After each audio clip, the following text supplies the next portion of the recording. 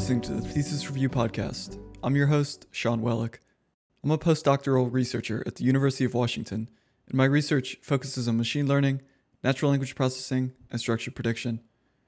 On the Thesis Review, I'll interview researchers from around the field, centering the conversation around their PhD thesis.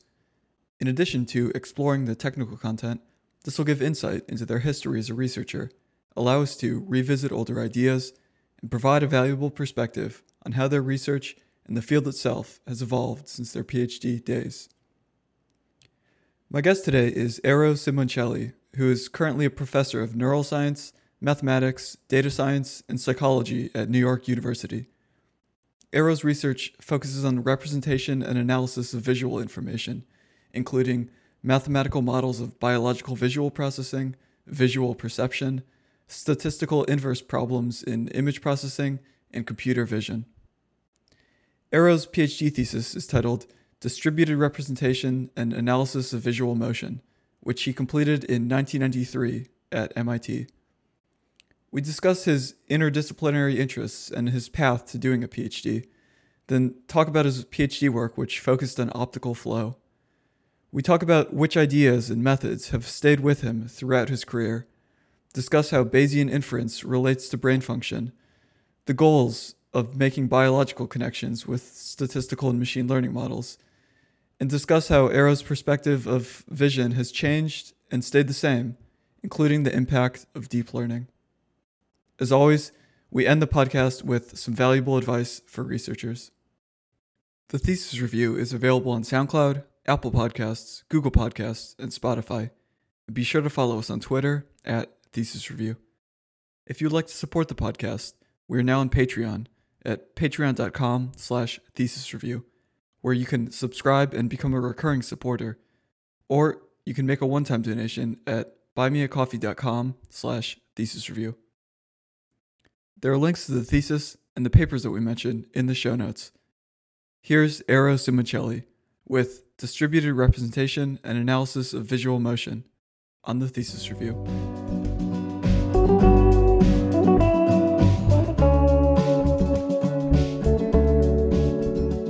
In your thesis, you said that the goal is to develop a framework for representation of motion information that is mathematically elegant, serves as a basis for biological modeling, and is efficient and robust for use in machine vision applications. I was a little ambitious.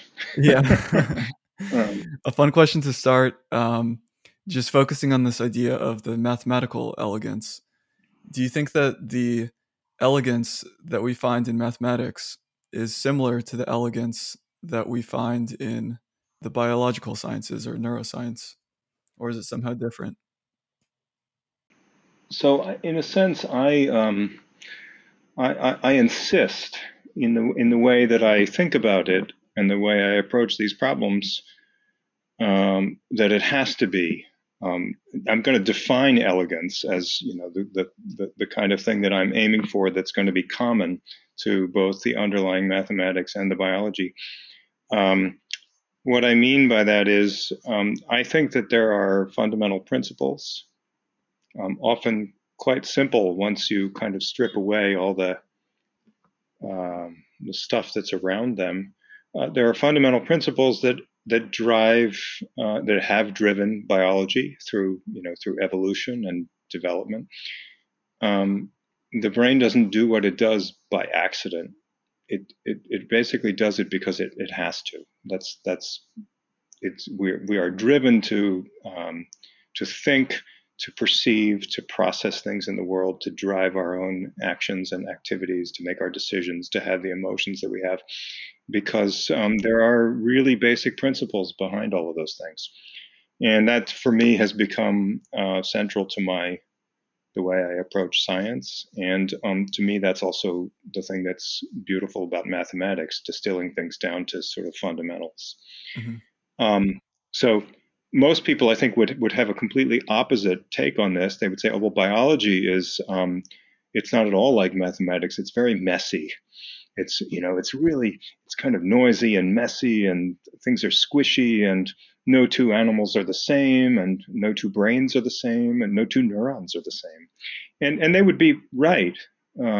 But what I would say is that for me, the goal is to find the things that are the same, and those are those fundamental conceptual principles, the things that are driving it to be able to do what it does. So, in that sense, I think it's my answer is yes.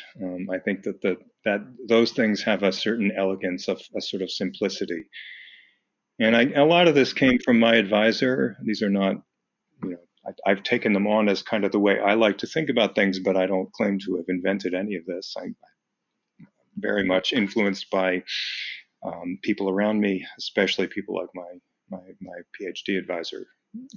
Had a huge influence on the way I think about problems. Yeah. So yeah, let's go back to what led up to you investigating things like this. So what was your background leading into the PhD, and how did you actually decide to do a PhD and to eventually, focus on research? Yeah, so I'll try to keep it short, but it's probably worth just mentioning. I mean, I think the things that are a little different about me, maybe, than a lot of other people that work in similar areas. There were two things when I was a kid that really drove me in a way that made me I was a very intense kid. I could sit alone in my room working on something for hours. I would skip meals. I was unstoppable once I started focusing on something. And the things that I would focus on were really, there were two things that drove me. One is that I loved to make things, to build things. I built a lot of model airplanes and all kinds of, just always trying to figure out how to build things, how to make things. That's a little bit I guess it's sort of like family heritage. My grandfather was a stonemason. My father's an architect. So I grew up wanting to know how to make things, how to put them together.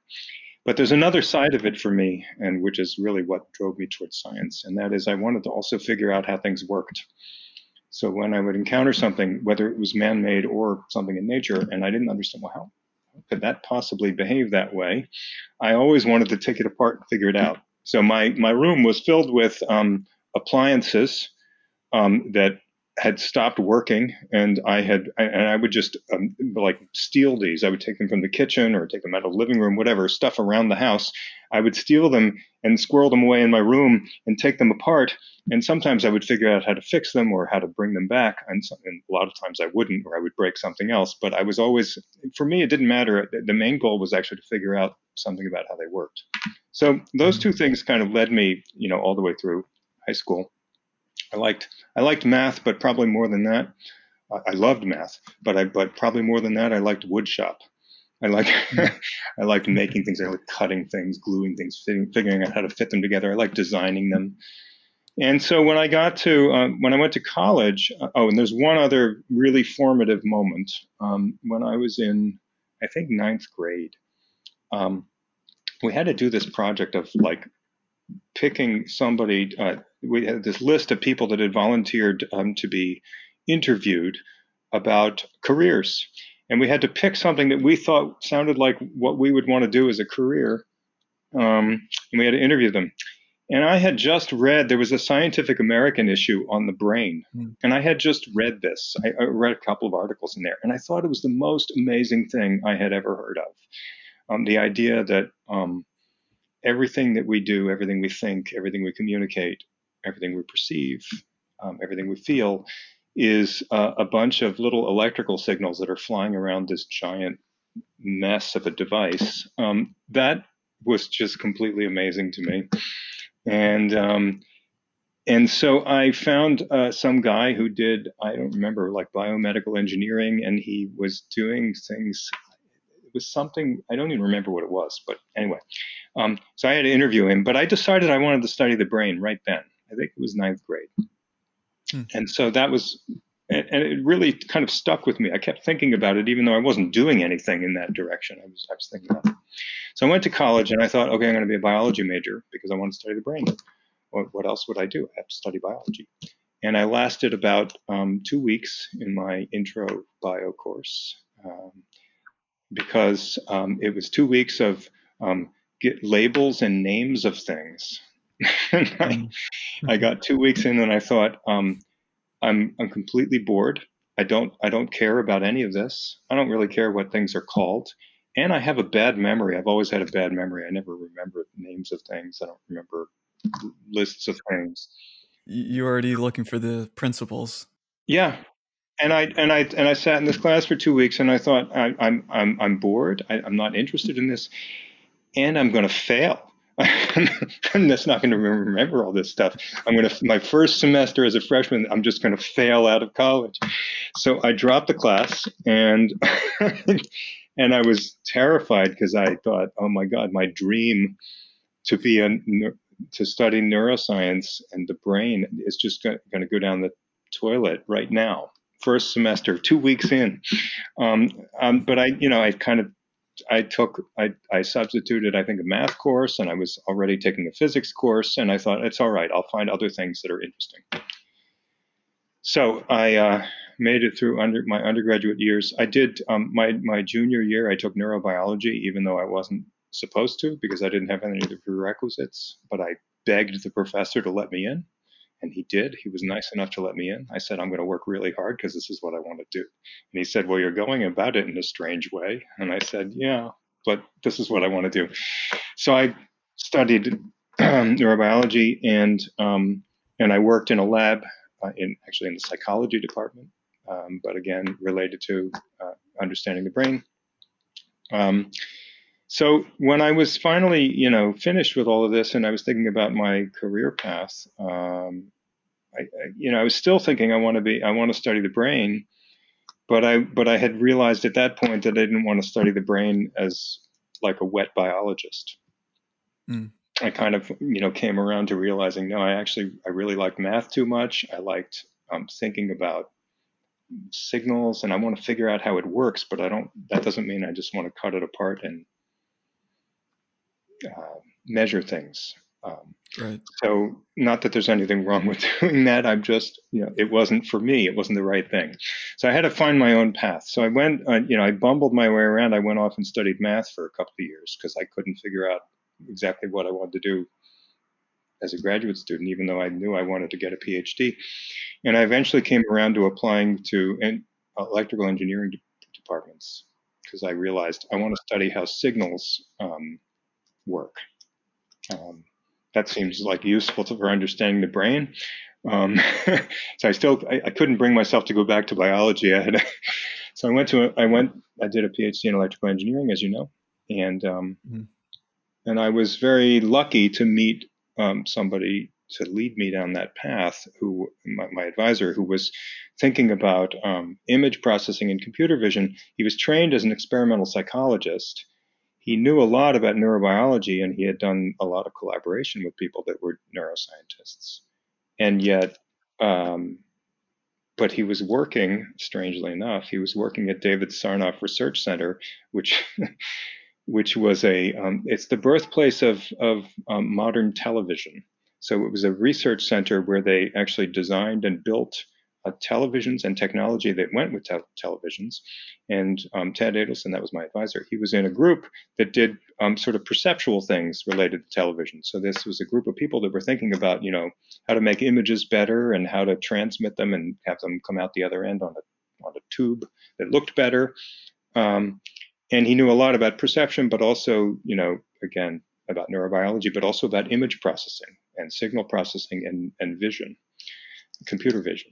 So for me, like right from the outset, I got this blend of all those things, some influence from all those things.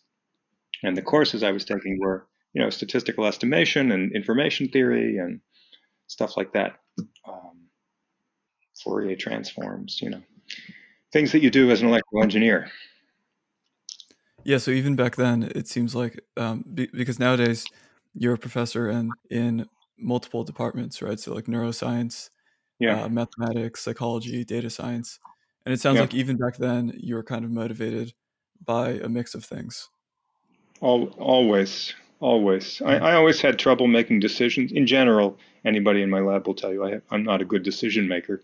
And I kind of, what I did instead of deciding between all those things was to find a way to blend them and to use the sort of motivations, principles, and ideas from them, in a sort of common framework. You also, I don't know if I told you this or we mentioned it earlier, but I actually, my first faculty job was not here at NYU. I started out at University of Pennsylvania, actually in the computer and information science department. So that was my first faculty job. I was there for 3 years. I see. Yeah. How did you begin to narrow down on a PhD topic? So you ended up focusing on representation and optical flow.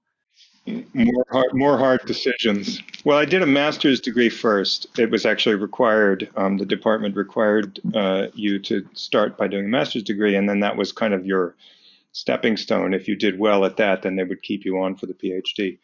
I mean, I was there for the PhD program, but I had to do the master's first. My master's thesis was actually not about biology at all, although it is like everything I've done, it's still with me, and I use those ideas and tools essentially every day. My master's thesis was on multi-scale image representation and processing, what later became known as wavelets. They weren't called, there was no such thing as wavelets. The name didn't exist when I started. We were thinking, but a lot, the common theme that is with me today is the idea of taking visual information and figuring out better ways to represent it, plain and simple, which is something that is of interest in understanding the brain. How do we represent the visual information that comes into our eyes in our brains? How does that lead to perception? How does that allow us to, extract the things that we need to extract from our visual input? But it's also, of course, completely relevant to computer vision and image processing. It's the same fundamental set of questions about why do you take an input, an image, whether that's coming into a camera or into your eye, you make these measurements of light intensity, and why is that not the end of the story? Why do you bother to convert that into some other format? When I tell people, lay people, my family, my dad, what I do, and I say I study vision, and he says, well, what do you mean? I say, well, light comes into your eye like it would in a camera, and you capture it, and then you have to process it. And he says, well, I don't understand. I mean, the light comes into the camera, and you measure it, and you record it, and then you have the picture, and you're done. Why is there anything else? So I think that's kind of fun and a little bit philosophical, right? Well, actually, why do you do anything else? Why are you going to re-represent that? What's the purpose? Why does the brain transform what comes into your eyes, send it down the optic nerve, run it through your visual cortex, do all these things to it? Why? What for? So that to me became my starting question when I began as a graduate student. Kind of on that note, so how do you think about what vision is? Because in some sense, is it necessary to pull in even things like reasoning to completely solve vision? Because when you're looking at a scene, you might have to do some form of reasoning. How broad of a category is vision? Yeah, that's a great question. I tend to think very abstractly and very broadly. So for me, my view of vision, it's changed a bit over the years, but I think the basics of this were already there when I was a master's student. Mm-hmm. I'm going to put this in the context of a biological organism, but I think it's completely appropriate for machine learning and computer vision as well. Your job is to extract information from the environment. Why do you do that? Well, we can kind of come up with two basic answers. But I think in the end, you can fuse them into one answer. And maybe that's what's changed for me over the years. I used to think, okay, in computer vision, there's two things that we do. We take images, and we either are trying to extract some piece of information from them, like how far away is that thing, or what color is that object, or what would I have to do to reach out and grab that thing? Like, what orientation do I have to make? how is that thing positioned, and how big is it, and how far do I have to reach to get it? Things like that. So it's about interacting with the world, or if you like, driving motor programs to interact with the world. And then I guess the other thing that we do is we store things, maybe recognize them, reason about them, think about them. That's sort of a cognitive side. And I used to think, well, those are two very separate things. There's like the internal thing that you do with vision, and then there's maybe the external thing. So I think of the sensory motor loop. And in fact, computer vision used to be very partitioned into two chunks of stuff. There were the people that were interested in robotics. So they wanted to use vision, put cameras on robots, and have them be able to navigate and move around and identify things in the scene, not trip over things or go around obstacles, stuff like that. And of course, that's still with us. Self-driving cars, that's a big piece of what's going on. And then there were the people that wanted to actually do more cognitive things. They wanted to recognize things. They wanted to identify things. They wanted to reason about the scene, kind of internal reasoning. And I guess I've come to think of all of this as sort of the same. It's like the purpose really is to sort of make predictions about your world, and the very simple versions of those predictions are so you can like do simple actions. So even a very simple organism makes very simple measurements and very simple predictions, and then acts on those. So you can go all the way down to like a single cell organism. It measures gradients of concentrations of things that it cares about, or gradients of things like acidity, pH, or light, or temperature, and it'll kind of move in the direction that's appropriate given what it needs. I need more food. I need less food. I need more warmth. So that's the most basic sensory motor loop would be at the level of an organism that's that simple. And even an organism that simple has in it a state. So it knows, here's my current state. My current state is that I need food. I need nutrients. And so I need to make my measurements and act accordingly based on my current state. So now you have three things. You've got the input, your measurements, you've got your internal state, and then you've got your motor commands, what you're going to do about it. And so all of biology, I think, all biological organisms come down to dealing with those three things. And now, once you start, you say, okay, a more complicated organism builds up a more complicated internal state and measures a lot more complicated things, many, many, many more axes of measurements, and reasons about those things to make much longer term predictions about what to do. So you're not just instantaneously responding to, the gradient of, the pH gradient is going in this direction, so I'm going to go in that direction. You're thinking about, well, if I do this today, then tomorrow when I see the same person that I'm currently talking to, they'll treat me a little better, or I'll be able to trust them, or I can ask them for, to give me back something that I'm giving them. And that requires a lot of internal state. Now I have to remember things. I have to have assign values to things. I have to kind of store very complex internal state in order to act on it, not just now, but in the future, maybe very far in the future. So to me, vision is just part of that.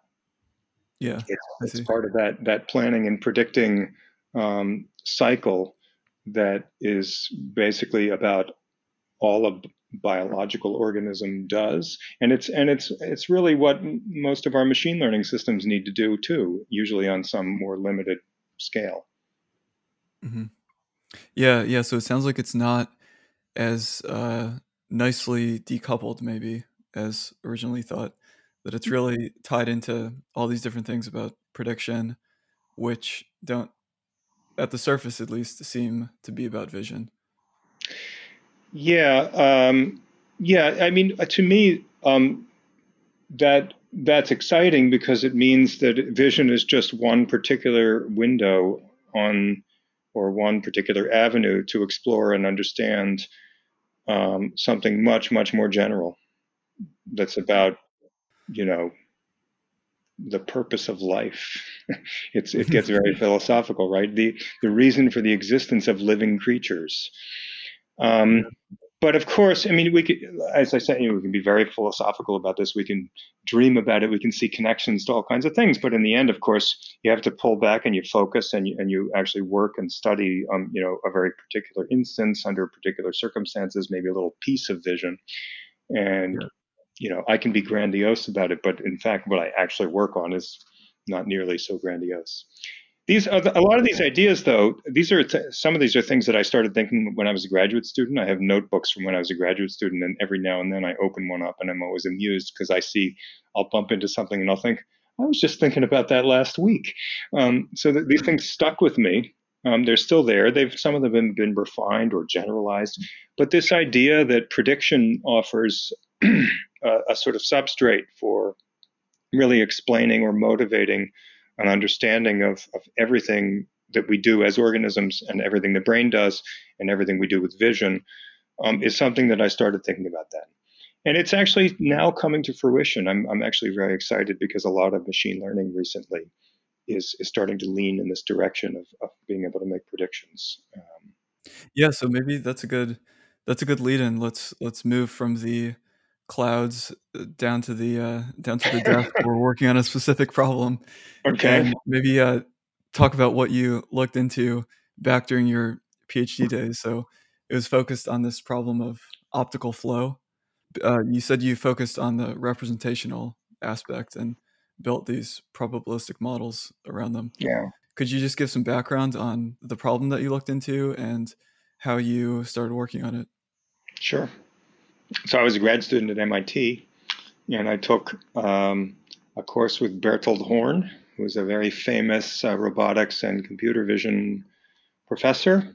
He had written a book called Robot Vision, which I still have on my shelf. Um, Mhm.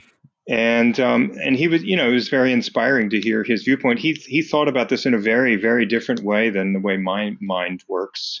But I found it both challenging and interesting to try to understand his perspective, and I learned a lot from taking that class. Anyway, a big piece of the early part of the course was about how to do was thinking about 3D structures in the world and what happens when they get projected onto an image, and how to reason about that and use that for things like navigation. And so we learned a lot about those relationships. And Horn was famous for some work he had done in the early 80s. I hope I'm getting that date right, maybe 1980, on estimating optic flow. And I was taking all these courses at the time on statistical estimation, and I was thinking also about biology, and I was thinking about, what's the relationship between these things, and that kind of was I think, a starting point for me.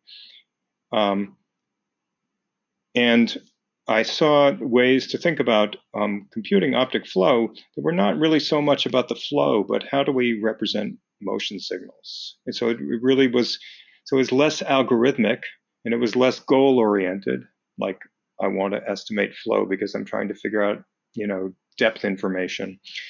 It was more about, well, what is the signal? What's in the signal? How would we go about extracting that and representing that in a clean form?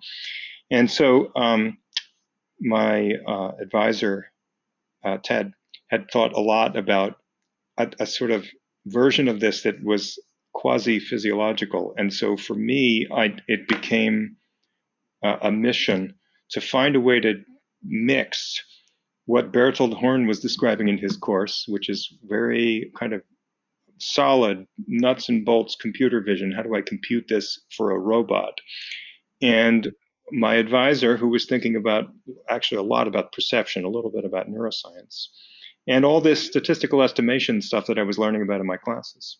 And I was trying to put that together in my head, and I was thinking, well, these people are talking about sort of the same thing, but they're saying it in completely different language, and it's not obvious how to relate it, but there must be a way to. It's the same basic problem. So for me, that became my PhD thesis. And my PhD thesis is kind of scattered, and you may have realized it actually, large chunks of it were never published. I either didn't get around to it, or I didn't quite see how to publish it, like strategically, in terms of like which journal and which community. But the thesis tries to unify these things. This was my dream. Um, Yeah, so in the first section you talk, maybe this is what you're alluding to, these different, I think there were like these vector field type methods, Hmm. and you identify kind of three different issues that they run into. This temporal aliasing problem and the fact that they're under constrained. So like if you're looking at a just a blank wall, then you can't really tell in which direction it's moving. Right.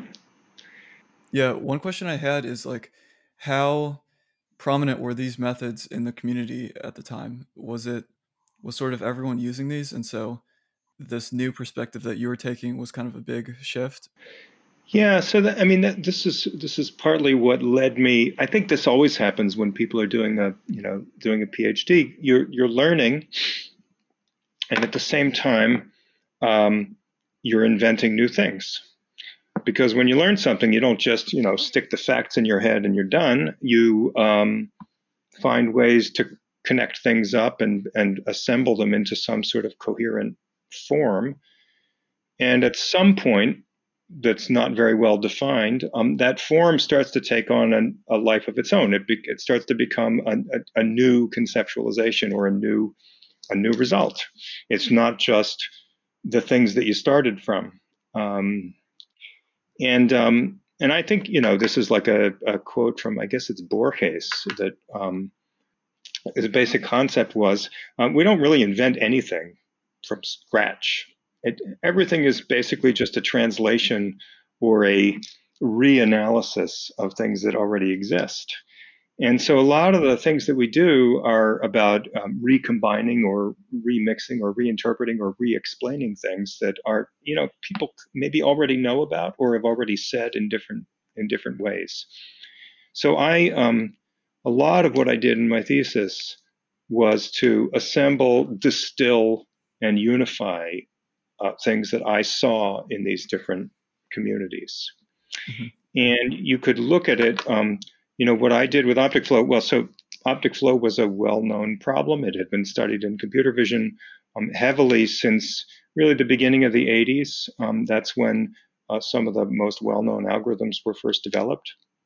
So the basic idea of what needs to be done and how maybe you could do the computation, at least on a digital computer, that was a big deal to do that then.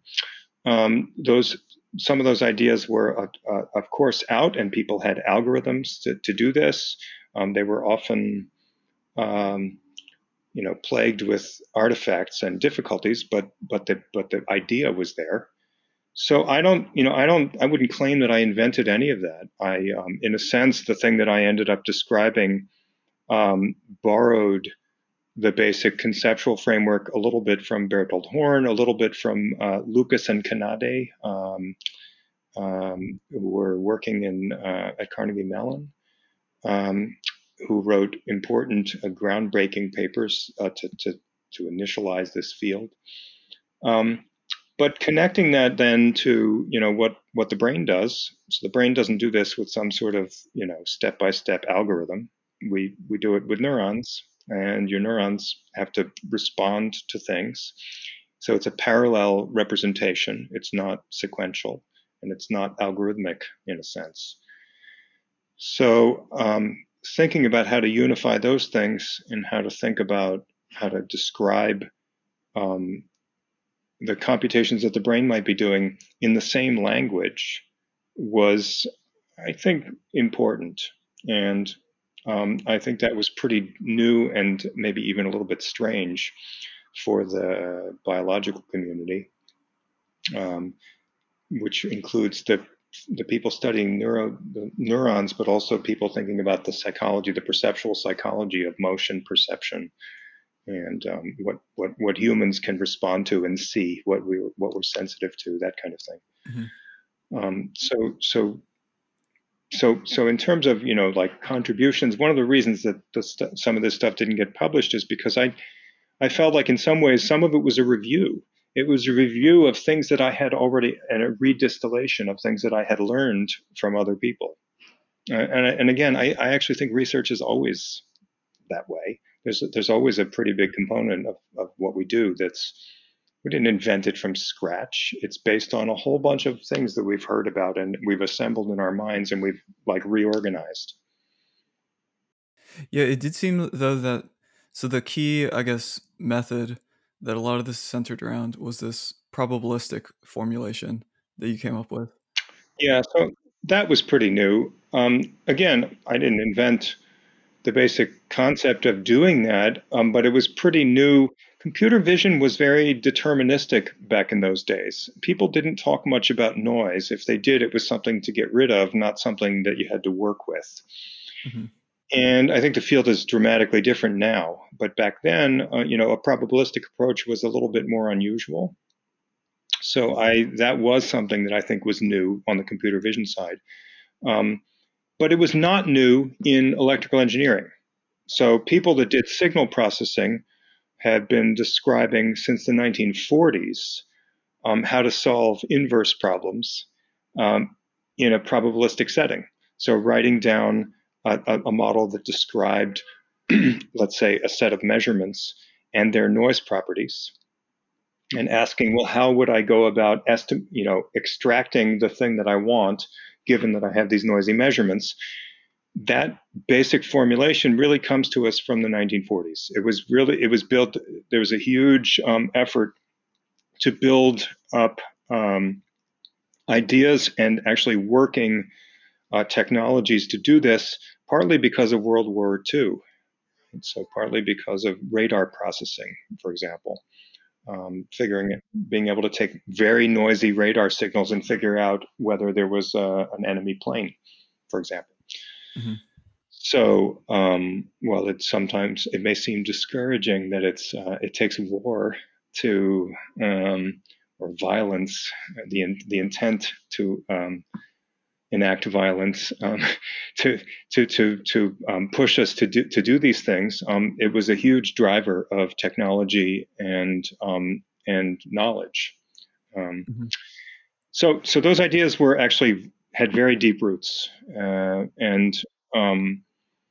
and it's just that somehow the computer vision community was very much. It's kind of a fun. It's always been a strange thing to me that computer science developed as a discipline that is, I guess, maybe the idea is that when you build a computer, you're building it from physical devices. The physical devices are noisy, transistors and resistors and everything, very noisy. But when you build a computer, you actually go out of your way to make sure that the noise is something that will never affect you. Hmm. You build things that where you push all the voltages to the rails so that they're binary. They're either 0 or 1. They're not going to be anything in between. And the amount that they go in between, you're going to immediately push them back. Um, and these entire systems that we use are all built around those principles and concepts. And so it means that computer science develops in this what I consider a sort of strange mindset that the world is deterministic. I see. Um, but the real world, and certainly the world that any biological system has to deal with, is very, very noisy. Every neuron in your brain is stochastic. It has to operate using um, ions and channels, and the diffusion of those ions across those channels, and the number of ions that are going to cross one of those channels, or the number of molecules that are going to connect from one thing to another or cause the opening of a channel, is a completely stochastic process. So there's a lot of noise in there, and it's not like in one place there's like, here's the noise. No, the entire brain is noisy. And I think that is a theme that was a theme that started for me when I started working on my thesis. Noise was a central part of what I was doing. I included it in all the calculations, and I asked, how would you, from noisy measurements, estimate optic flow? Right. And that became a theme that is with me today. Everything I do has this flavor. But it also it made it very weird for me to interface with the computer vision community. Um, That probably it's a good sign that you're doing something new and impactful probably if that happens though. I don't know. It's very hard, and maybe for PhD students that are out there, that are going to listen to this. Uh, I had a lot of paper rejected, a lot of submissions to conferences and things, papers rejected in those days, and it was very frustrating and disheartening. I kind of felt like maybe I'm just some crazy person off in the corner doing my weird little thing, and I think it's really cool, and everybody else just thinks either that I'm nuts. So some of the reviews were like, "You don't know what you're talking about," and some of the reviews were, "Oh, well, this is obvious. We already know this." And I mean, to the point where I would, there was one computer vision conference in particular that I submitted something to, and I literally got back 2 reviews.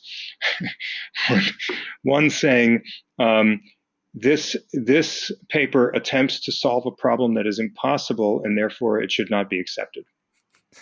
The other reviewer said, this paper describes a solution to a problem that is well known and has been and is well understood in the community, therefore it should not be published. It's like, okay, you can't both be right. Yeah. It sounds like one of those like this statement cannot be proved statements where like it's true and false at the same time. Right. So so this was, and I think, we all, anybody who's been in any field for a while has stories to tell about like reviews they got that made them crazy, where they felt like, why don't they understand me? Or, how could they possibly say that? So anyway, I had plenty of those, and it was very frustrating. I have to say, I feel very lucky that a lot of the people that I worked with over the years, I felt like I did manage to connect with and communicate with at least some subset of people that valued what I was doing. And I was lucky enough that, when the time came, I managed to put a career together and be reasonably successful at what I was doing, even though I was getting these papers rejected right and left. So. Yeah. And then maybe on that note of modeling the stochasticity, and then maybe as a bridge to talking about the biological connection. So one part of this model is that it used Bayesian inference. So it formed the kind of posterior over these image velocity vectors. And it just got me thinking, just at a more maybe philosophical level. I was also talking with Aaron Corville, Mm-hmm. and during his PhD, he used a Bayesian model to model classical conditioning in animal behavior. Mm-hmm. And so I was thinking, like, is there something about this Bayesian inference that it has like an unreasonable effectiveness for explaining things that happen in the brain? And is it just, do you think, a good mathematical framework, or do you think that something is actually implementing this in some of these brain functions? So I guess I'll say 2 things. So um, the first is that the word Bayesian, it brings up, it hits people in so many different ways. It's really quite incredible, and it continues to be amazing to me. The diversity of reactions to that concept. Mhm. And that's because the history is very, very complicated and weird. So Bayesian thinking goes back a long time, Laplace and Bayes himself. And what happened in science is that in the early 1900s, people that were thinking about statistics for science, like for taking scientific measurements and then making determinations about how reliable the measurements were, or how reliable, some parameter or quantity was that you were estimating from the measurements, were arguing a lot about how to do that. And Fisher, who was a very, strong-minded and strong-willed person, statistician, said, you have no business working through all that stuff that Bayes introduced or Laplace and talking about priors when you're talking about scientific data and measurements. Everything should be written in terms of likelihoods. This is the way we should do our calculations. This is the way we should do estimation. This is the way we should compare results. This is the way we should measure error bars. This is the way we should determine statistical significance. So a whole program got set up, which is still in today's textbooks, which is, this is how you do statistics in science. And if you take a basic statistics course in one of those subfields where this is the mindset, so that that would be typical in like biology or psychology or lots of fields, that's what you learn. And it's very strange because the Bayesian stuff was already there, And in fact, in the work in engineering, starting again in the 1940s, the idea that you had to incorporate a prior, or that you had to use models that incorporated not just noise but also some prior expectations or knowledge, you had to build that in, and when you did that, you could actually do a better job. And that's not some highfalutin philosophy or some abstract, guess. It's just like a fact. When you go and do the calculations and you're trying to solve the problem in an engineering system where you actually really care about performance, you can do better if you incorporate this. It's just true. So, but also, of course, along with that comes, to put it in the word that gets used a lot today, biases. Putting a prior in means you're going to bias your answers. That's not always a bad thing. That if you do it right, that's a good thing. It gives you better results. But strangely enough, the roots of this go back to this weird schism that happened between the way statistics gets used in science and the way statistics gets used in engineering. And it's the engineers that grabbed onto this whole Bayesian paradigm again, long before I was thinking about any. I wasn't even alive, right? Back in the 40s. Actually, I wasn't alive in the 40s. I know I'm your oldest interviewee, but I wasn't alive in the 40s. Okay, so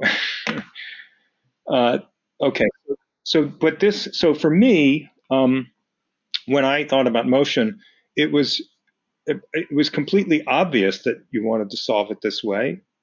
And why Bayesian? Bayesian is a natural way to set up the problem. It just basically, it doesn't give you an answer. It just tells you a natural set of ingredients that you can use to describe your problem. And I don't think it's about.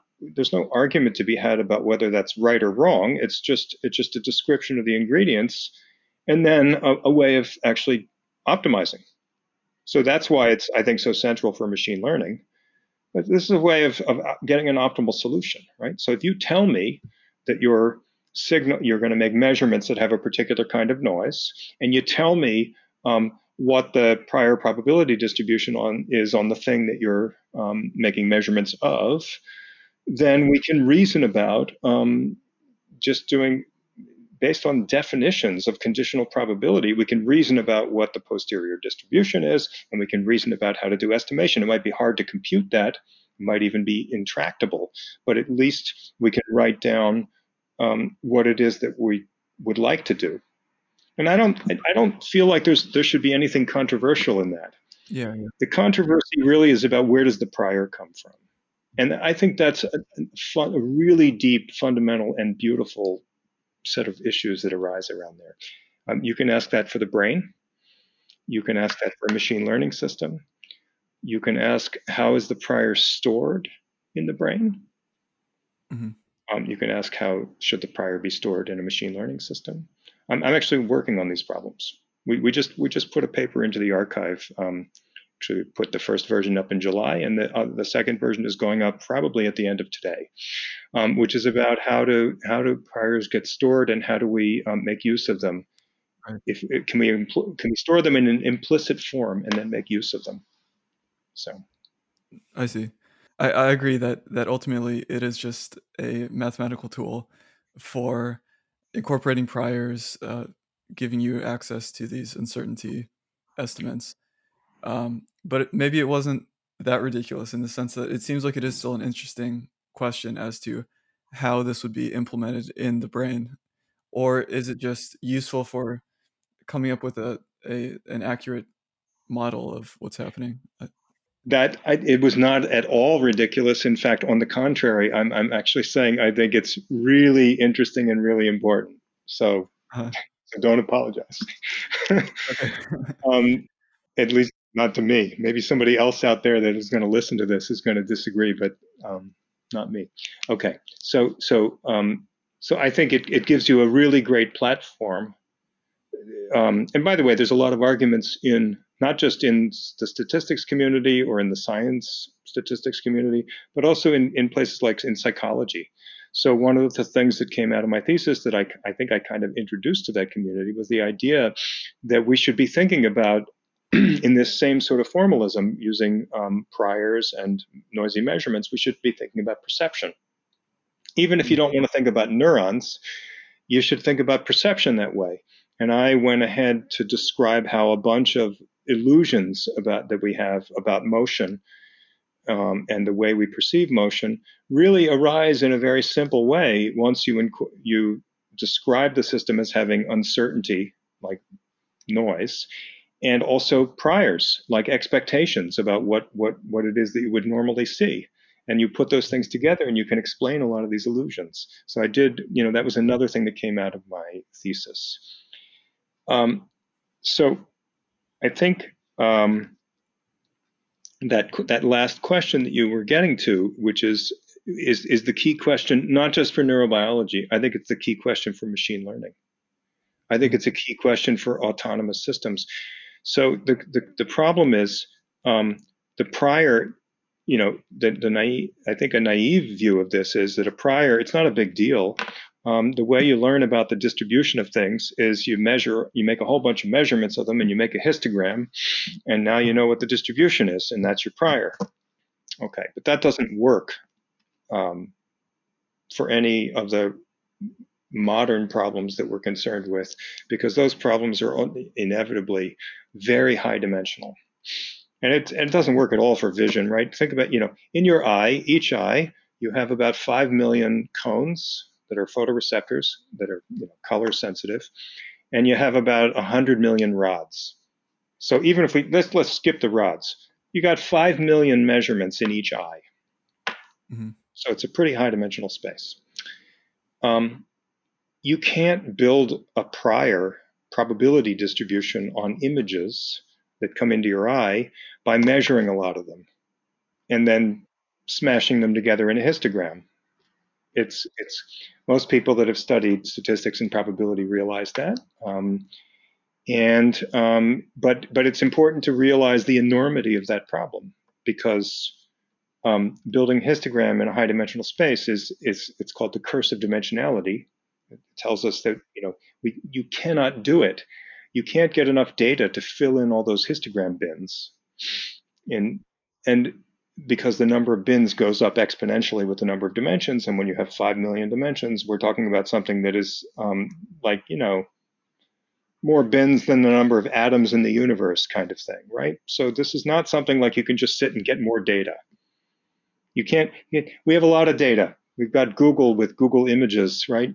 I don't know how many images are in Google Images these days. It's a lot. It's not even close. It's not like, and it never will be. So you have to kind of stop thinking in this mindset that, oh, prior, yeah, of course, you just plug in the prior and you're done. We don't have a prior on visual images. We do not have a prior, and we never will. We're not going to have one in that form anyway. So now the Bayesian paradigm becomes a little more suspect. Mm-hmm. It's a very nice abstraction for thinking about the problem, but how are you actually going to do that? You're not going to. You don't have a prior, and you never will. So I used to think that what we'll do is we'll build up a prior piece by piece. We'll take little tiny pieces, a little chunk of an image. We'll take a handful of pixels, and we'll look at the relationship between those, and we'll build some probabilistic description of that. And then we'll build something that sits on top of that combines the probabilistic structures that we see in those little local groups and puts those together, and we'll make a hierarchy. And I still, to some extent, believe that there's a role for that, but even that has turned.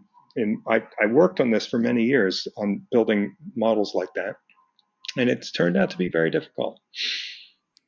So it sounds like the jury is still out on that question. Could go either way. Well, right. So the question becomes, it's all perfectly fine. The math is fine. It's well defined. It's a nice way to describe the problem. The Bayesian paradigm is a nice way to describe any inference problem, any inverse problem. Any problem where you have to calculate things in the presence of noise, it's a nice way to conceptualize the problem. But when it comes down to actually doing it, and especially, and this is where there's a big it's really the source of the schism all the way back to Fisher and Laplace and Bayes himself, right?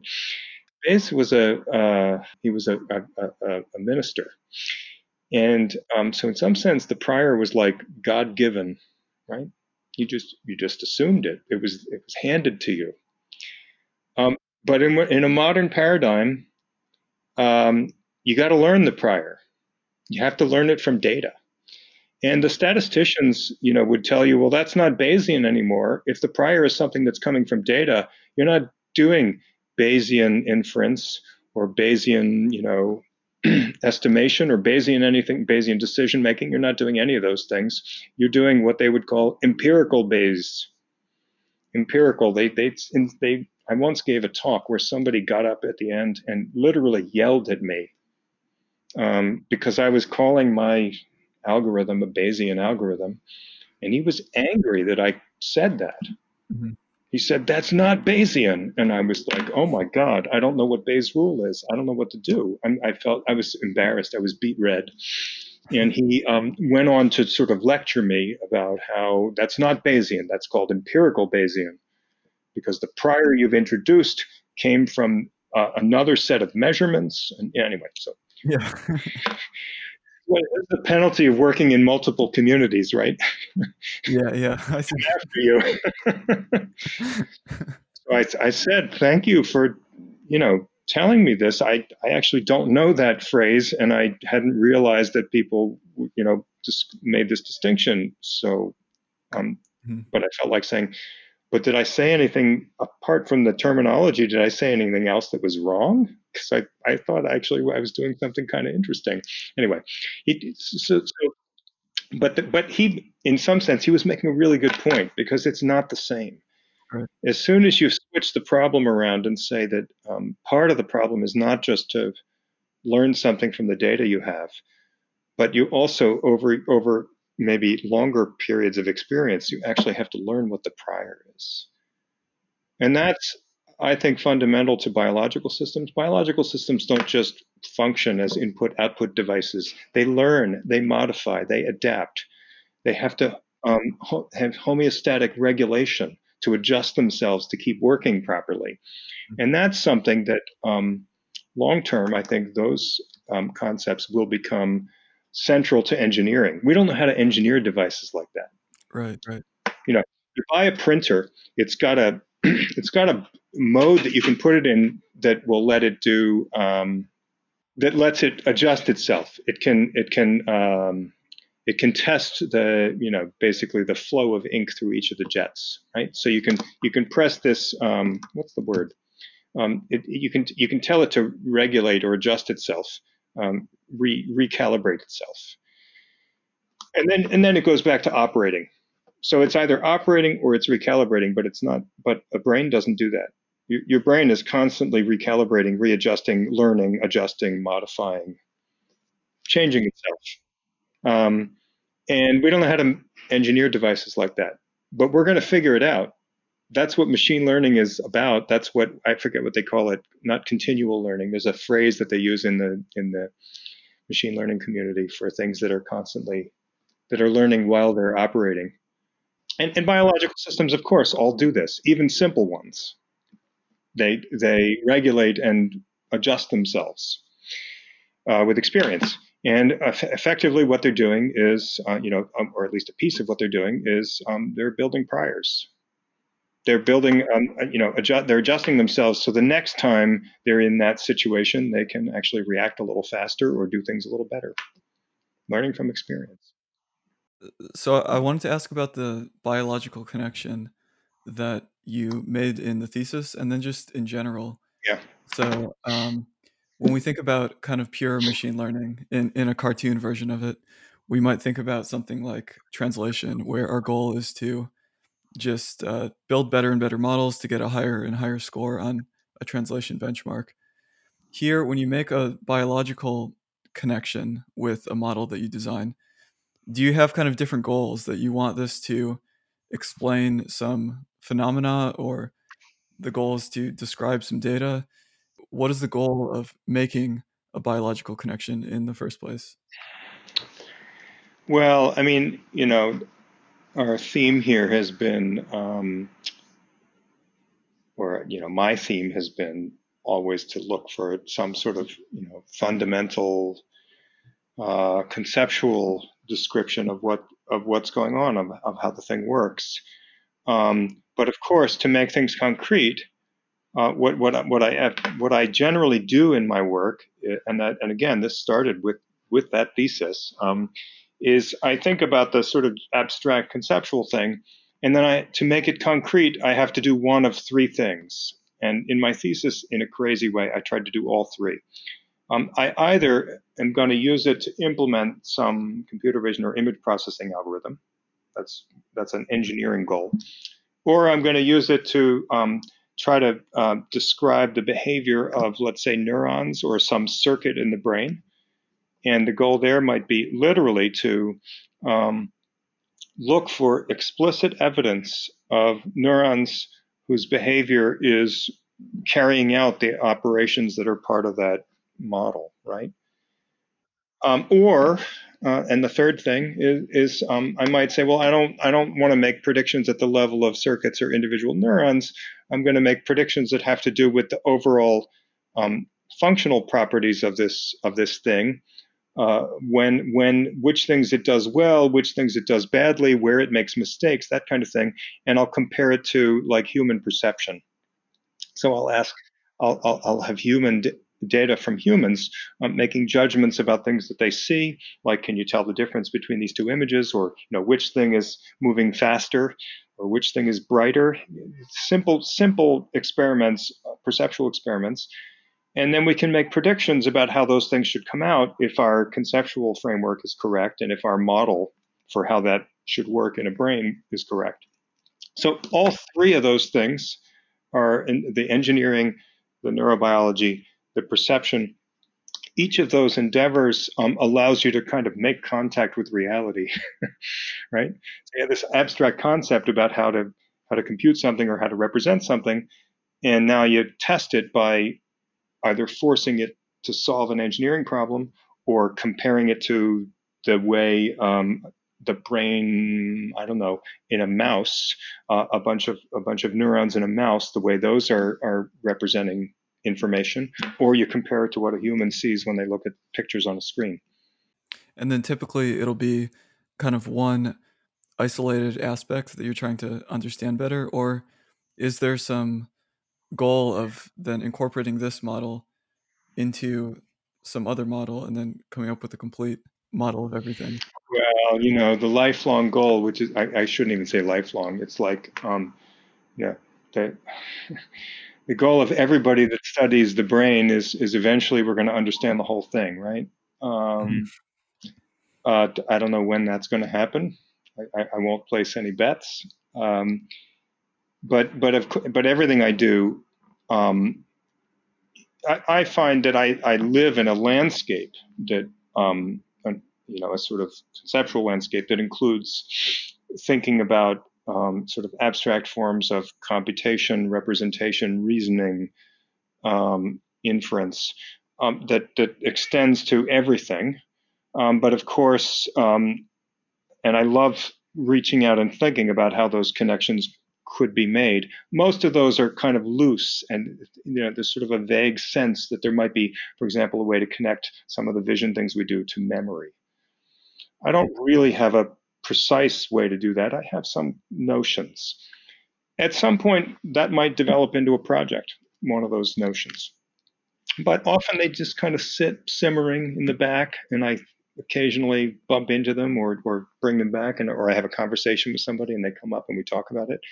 But you have to kind of keep refocusing yourself and thinking, well, what can I do right now that would be a real step forward, like something that's solid. And to do that, you have to kind of reconnect to reality. That's what science is about. It's not philosophy.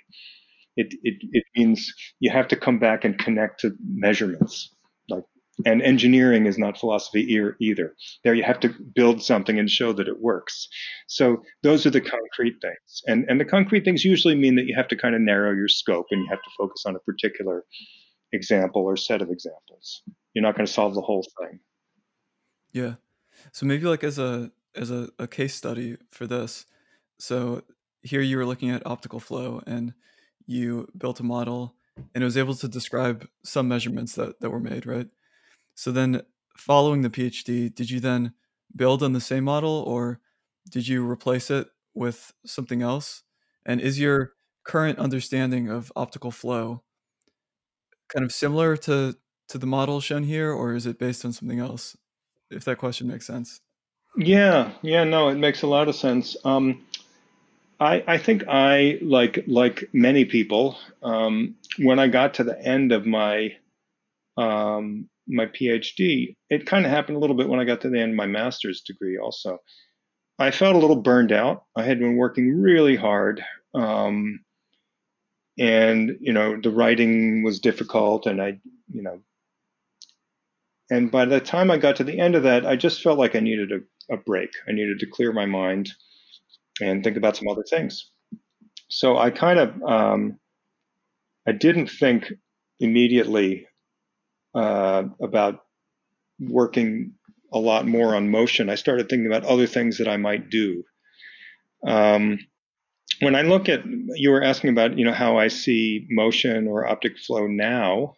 Um, it's funny. Uh, I think a lot of the things that I worked on are I thought then, and I still think that they're kind of fundamental to the problem.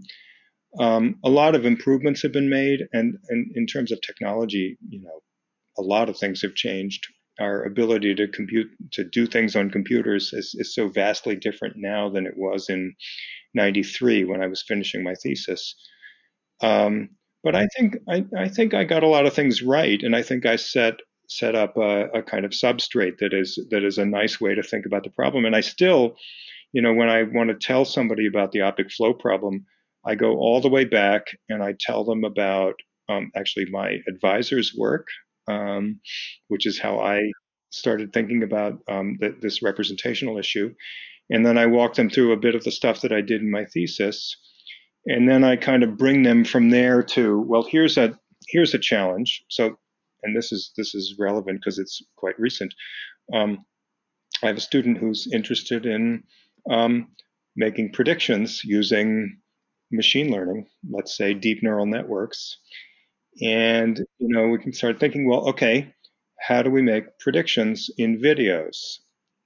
And in a sense, that's a very old field.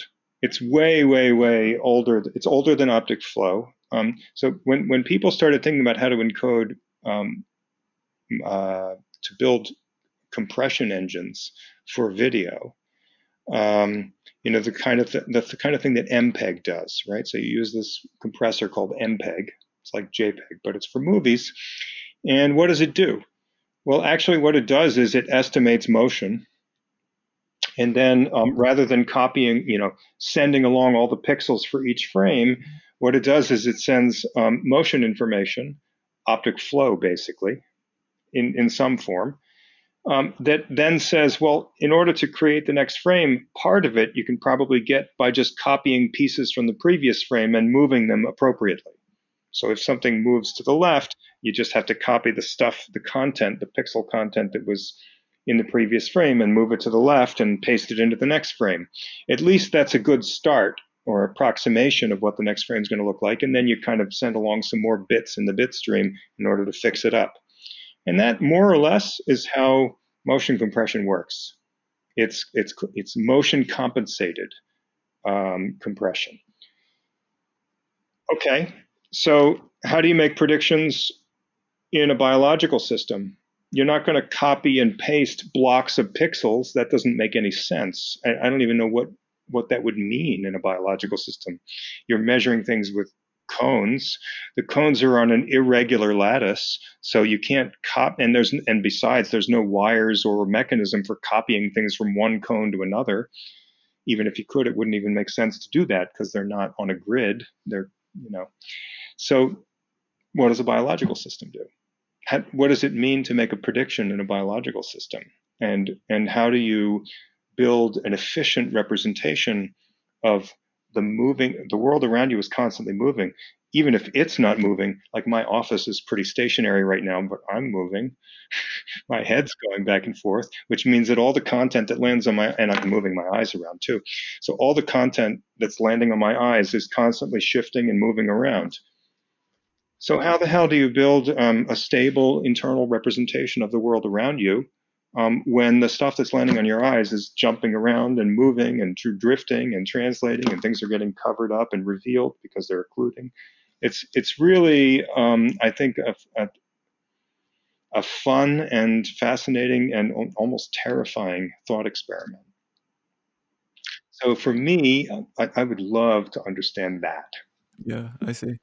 How does the brain figure out how to build a stable representation given the complexity and constant variation in that input? So that's no longer optic flow, right? Yeah. It's optic flow might be a way to start thinking about that, but it's not an answer. So then in some sense, you were maybe answering this question, but I wanted to ask about the impact that deep learning has had on your perspective. So Oh, either, I mean, so it's obviously had a huge or a large impact, at least on practical machine learning and a lot of machine learning research. But I was interested to hear what you think of it from your perspective, especially when you start thinking about having to have this constraint of it reflecting things that actually happen in the brain. I mean, so yeah.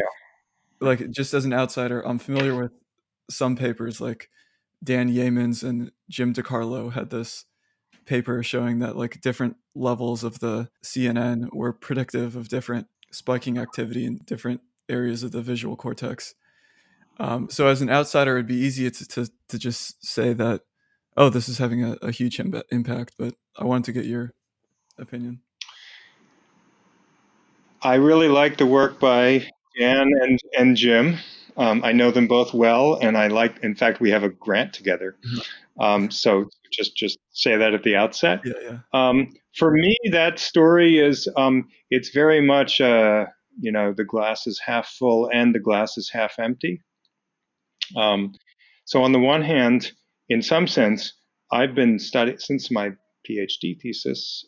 I've been studying what happens when you build a system by cascading stages on top of each other. So you know that this model that I built in my thesis for representation of motion is a two-stage model. It's only two stages. So, believe me, that was already too much. It took so long just to simulate that. But I was super interested even then in this idea that it was pretty easy to understand one stage of processing, but two suddenly felt like it really was much harder and had much more sophistication and computational power.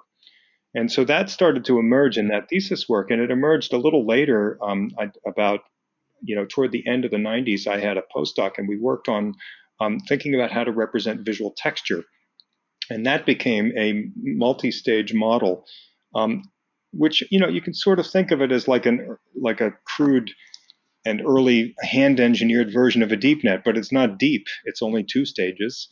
But we really wanted to understand, like, how would you design this? What would you measure at the two stages, and how do you think about analyzing that system and what it can represent? So, in a sense, I'm not trying to claim credit for deep nets here. Don't read this the wrong way. I'm saying instead, what I'm saying is that when the deep net thing rolled along and exploded, in a sense, it had been there for a long time because Jan LeCun, back in the early 90s, you probably know this, was already doing convolutional neural networks in a sense to do digit recognition. And I had always, neural networks always seemed interesting to me, but I was much more interested in really designing and understanding things than just training them. Like, put something together and let's see if we can get it to learn. So, and that's still true. So my reaction to the whole DeepNet enthusiasm is a sort of mixed reaction. On the one hand, I think it's beautiful and amazing and very satisfying to me to see that when you cascade things, very interesting computations come out and very powerful computations. It's great. And I'm super excited to think about those. My group is, many of them are using these tools. We're thinking about these ideas, and we're trying to merge them with the things that we know about, which is how to represent visual information and how to test how well we understand those representations. And we're working on that. We're incorporating it into our work. On the other hand, I am finding it, in a typical way, when a research area gets really hot, it's great because it's exciting and it's interesting and lots of stuff happens. But there's also like a ridiculous amount of hype, and I think most people would agree with that. And a lot of it is really overstated, right? So there are major. First of all, I'll say that the simplest thing.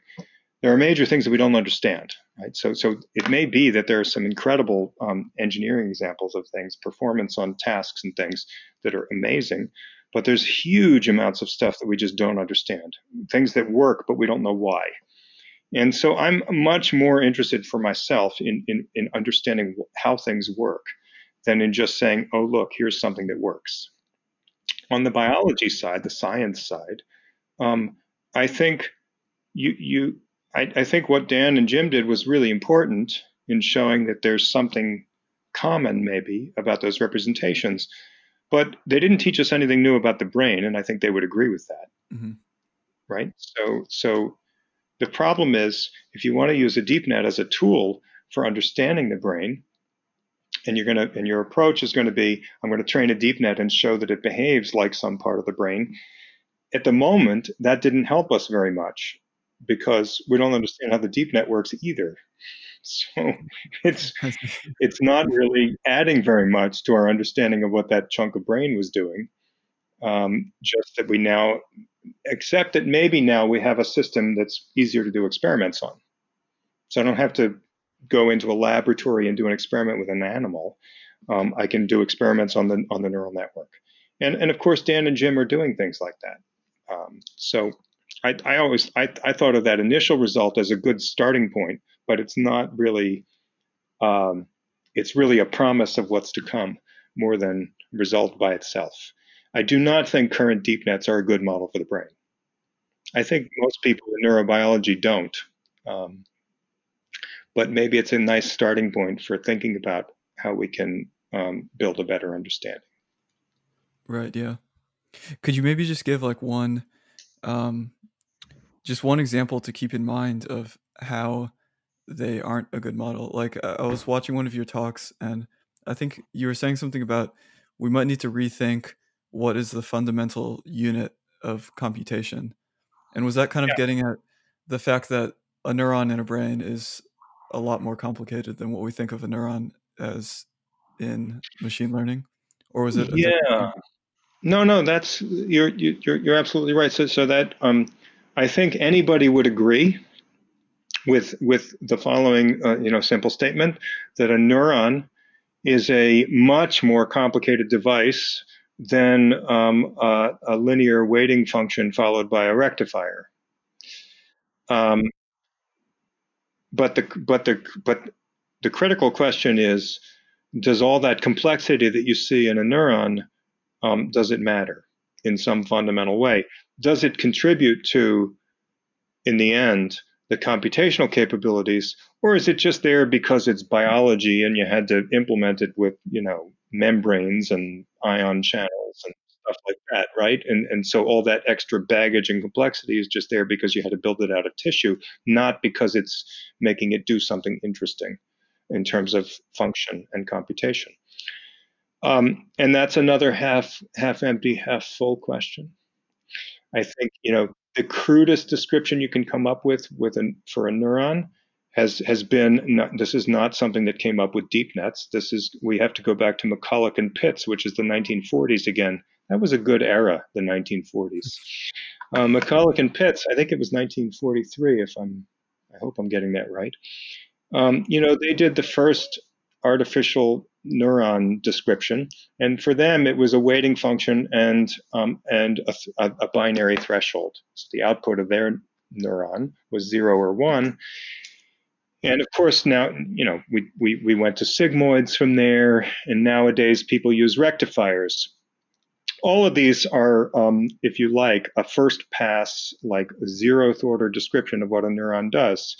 And so the sort of more graded question is that enough? Is that enough to capture the primary computational properties and function of a neuron, or do you need some other things? I'm of the view that you need other things, and we've worked on some of those things. I think there are things that neurons do that are not just biological baggage; they're actually part of the computation.